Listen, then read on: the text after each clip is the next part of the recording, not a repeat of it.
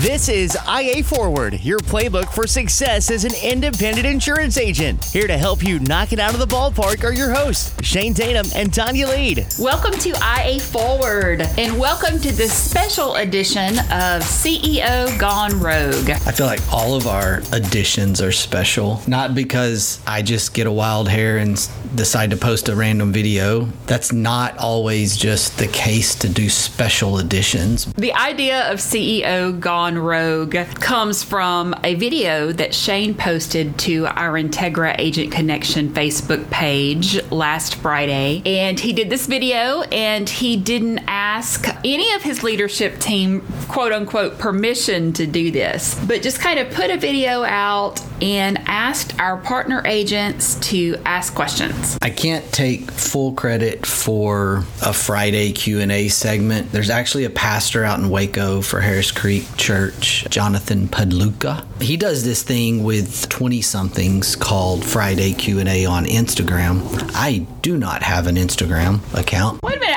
you don't have an Instagram account? I do not. I just didn't get into that one. Like, you know, we all have our social media preferences, I think. It's too hard to keep up with like 5 social media platforms well. And Facebook was my first one. Plus, I'm kind of old, and I guess Facebook's got some oldness to it now. I think LinkedIn has become more of your medium of choice. It is my medium of choice, but it's my business medium of choice. On the personal side, I keep my Facebook off the business area, whatever. So I got that Q&A idea and I thought, hey, let's try this. And I got some activity. I was pleasantly surprised and everyone was working and I got questions. We're going to share some of those questions and answers with you guys on today's podcast. And the first one was, why are you not doing fantasy football this year? We had our draft recently. I ended up with Patrick Mahomes as my quarterback this year, so I am super excited about that. It just wasn't the same without you there. Fantasy football stressed me out. Running an organization, making financial decisions, those things don't stress me out, evidently. What really stresses me out is fantasy football. And I did it one time. I did it for the first time last year. And there were fun moments, but it just took the joy out of just watching games for me. And I decided towards the end of the season last year, I just didn't need that stress in my life. You just don't like to lose. Well, I don't like to lose. You're right. So it did tick me off that I lost and I wasn't winning. I don't mean this to come across arrogantly, but I'm not used to that. I'm used to winning, especially lose amongst the people that I'm supposed to be leading and being an example to, and I don't know, whatever. Your people did not expect you to lead them in fantasy football, just so you know. I left them high and dry. Maybe I broke some hearts along the way. We are in for our 3rd season, and you sent a ringer in with our membership development director, Robbie, and who is the ultimate fantasy football guy that goes back to way before you could do this online, right? You had to actually add up points. He's old school. He has joined in your spot this year, and so we're going to see how that goes. And maybe one of the guys from Integra can break the female winning streak. I'm not betting on them. Women are the fastest growing segment of NFL audience, I believe, last time I looked at that. Yes, the NFL is investing millions of their marketing dollars into marketing to women.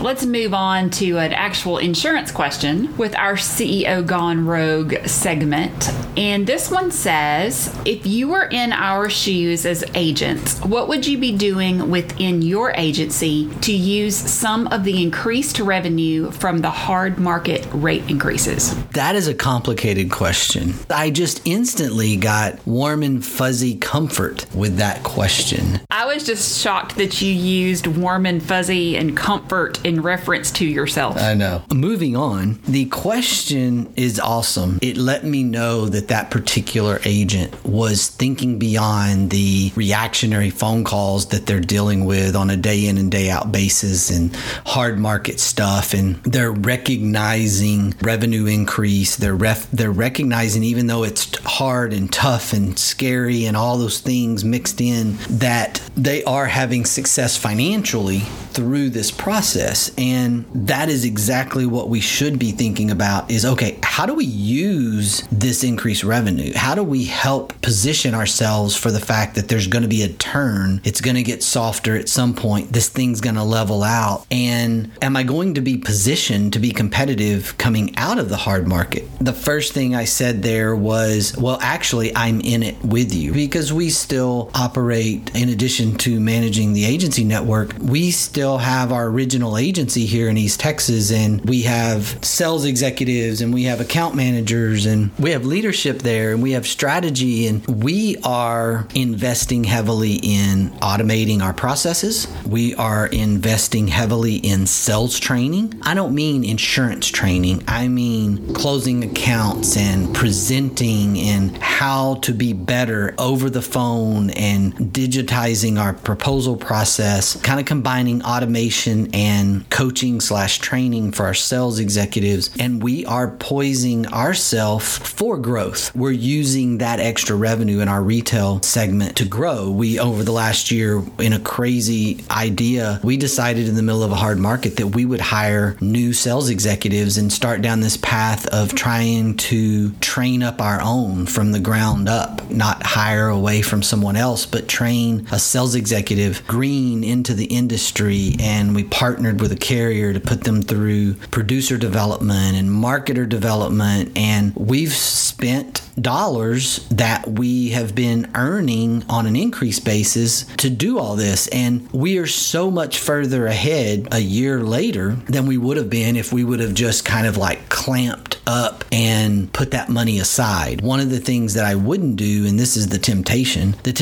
is that, oh, I made more money. I should go spend more money on myself, or I should put more money into my pocket. That is the temptation for small business owners that we have to avoid. Reinvest in our business when we have these opportunities to do so. When there's excess cash, let's go ahead and extend a little bit and look at growing our organization versus just hunkering down, so to speak, and putting some extra dollars in our pocket. Beyond what we're doing now, what are we planning on doing in the future with the additional revenue? We're going to continue to do what we've started. We're going to continue to expand on that. We are spreading our risk. We are growing our organization across multiple states. We are regionalizing. We are acquisition oriented. So we are looking at some acquisition opportunities because now we have some of that breathing room that maybe we didn't have 4 to 5 years ago. Being able to do that and leverage that additional cash or that additional revenue against maybe some small percentage of debt. The good thing about debt is you get to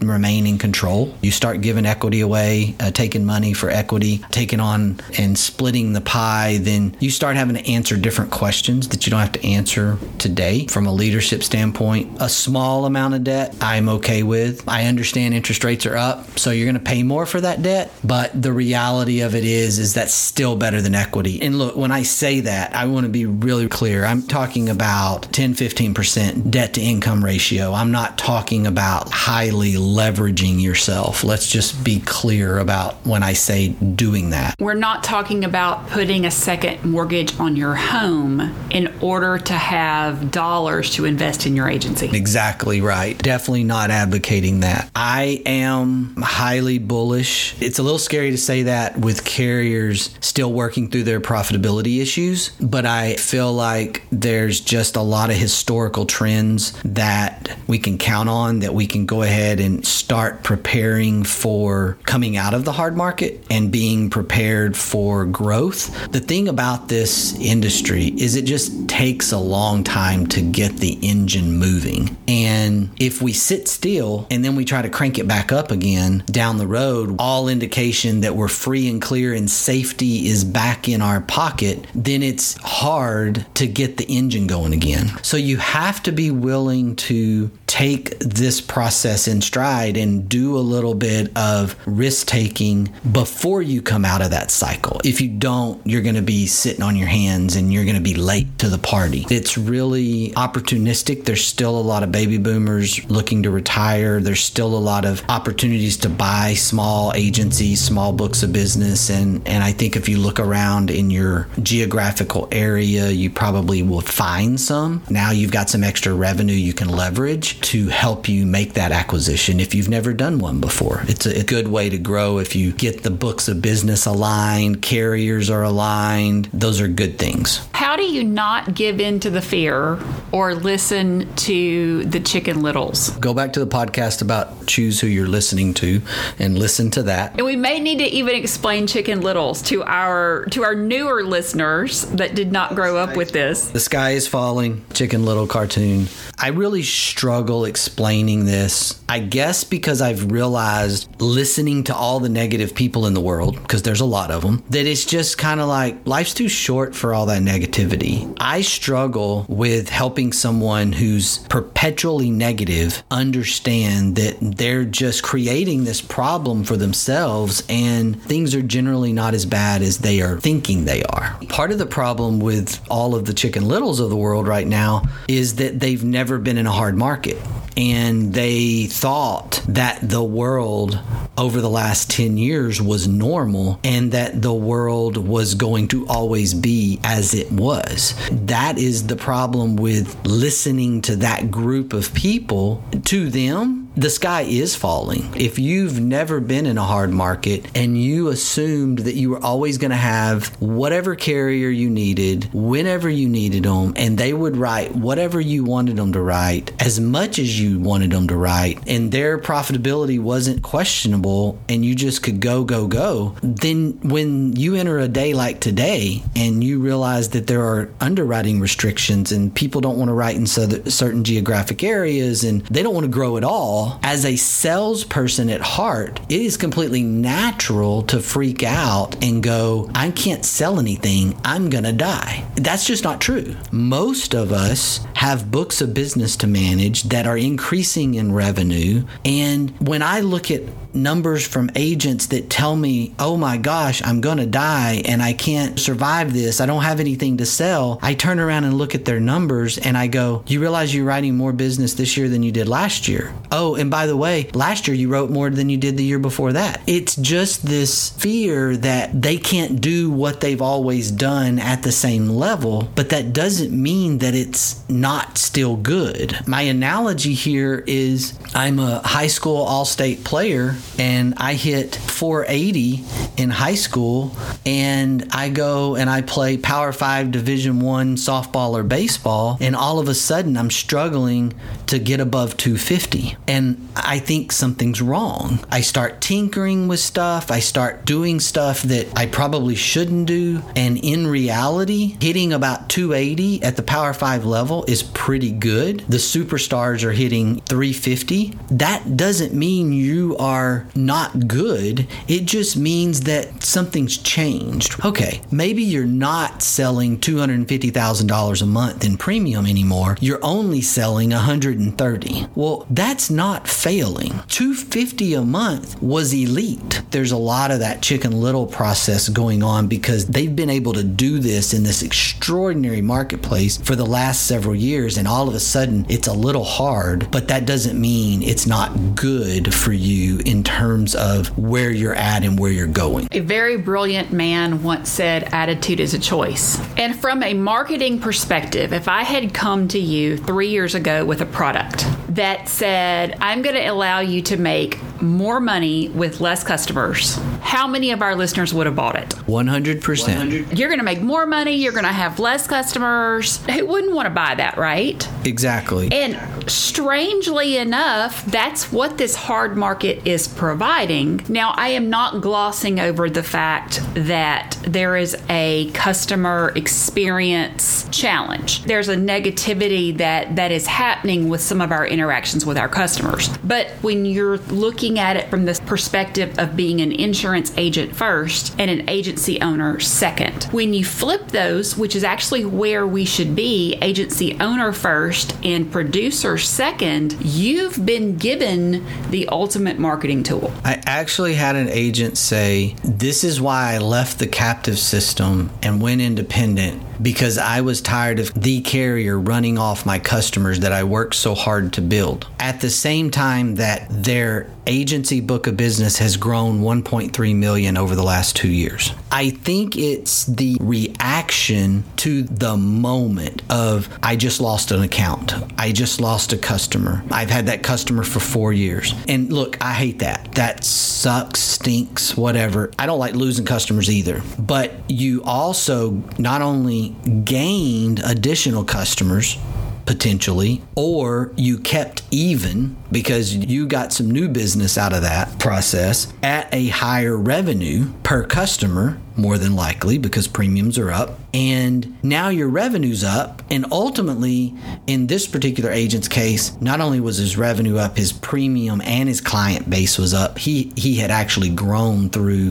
the hard market. But it's just that moment of losing that customer that just makes you mad. And I think at the core of it is our competitive nature. We tend to jump on the bandwagon of fear really, really quickly instead of flipping over here with that optimistic view of, well, my revenue's up. What can I do to be better? I need to work on better right now, not wait, because my revenue's up and I've got some extra dollars and I can reinvest this. It feels like part of what you just said was, it's not personal, it's just business. And when a client leaves us, we have a tendency to take it personally because we care about our clients so much. But I think the flip side of that is that that's why we're good at what we do, is because we do take it personally. We're worried that a client that has left for coverage that's not nearly as good just because it's cheaper, we're afraid of what's going to happen to that client, and we do take it personally. Yes, and ironically, one of our core values is the opposite of that, which is make it personal. And so it's very easy for our people to make that personal because it's a core value. I'm a Godfather fan, huge Godfather fan, but I actually love from the way business should be ran, not a crime boss, but a real legitimate business should be ran, with the Meg Ryan version in You Got Mail of, it's not personal to you, but it's personal to me. And I think there is a lot of truth to that. These relationships, we talk about relationship marketing. Well, if you're really good at relationship marketing, you're really good at building relationships, well, then yes, you take it personal. And I think the answer to that for me is, what am I putting in place to win that customer back, to stay in front of them? Automation dripping in front of them, staying in front of them in a way that is not annoying. What am I doing so that when that happens,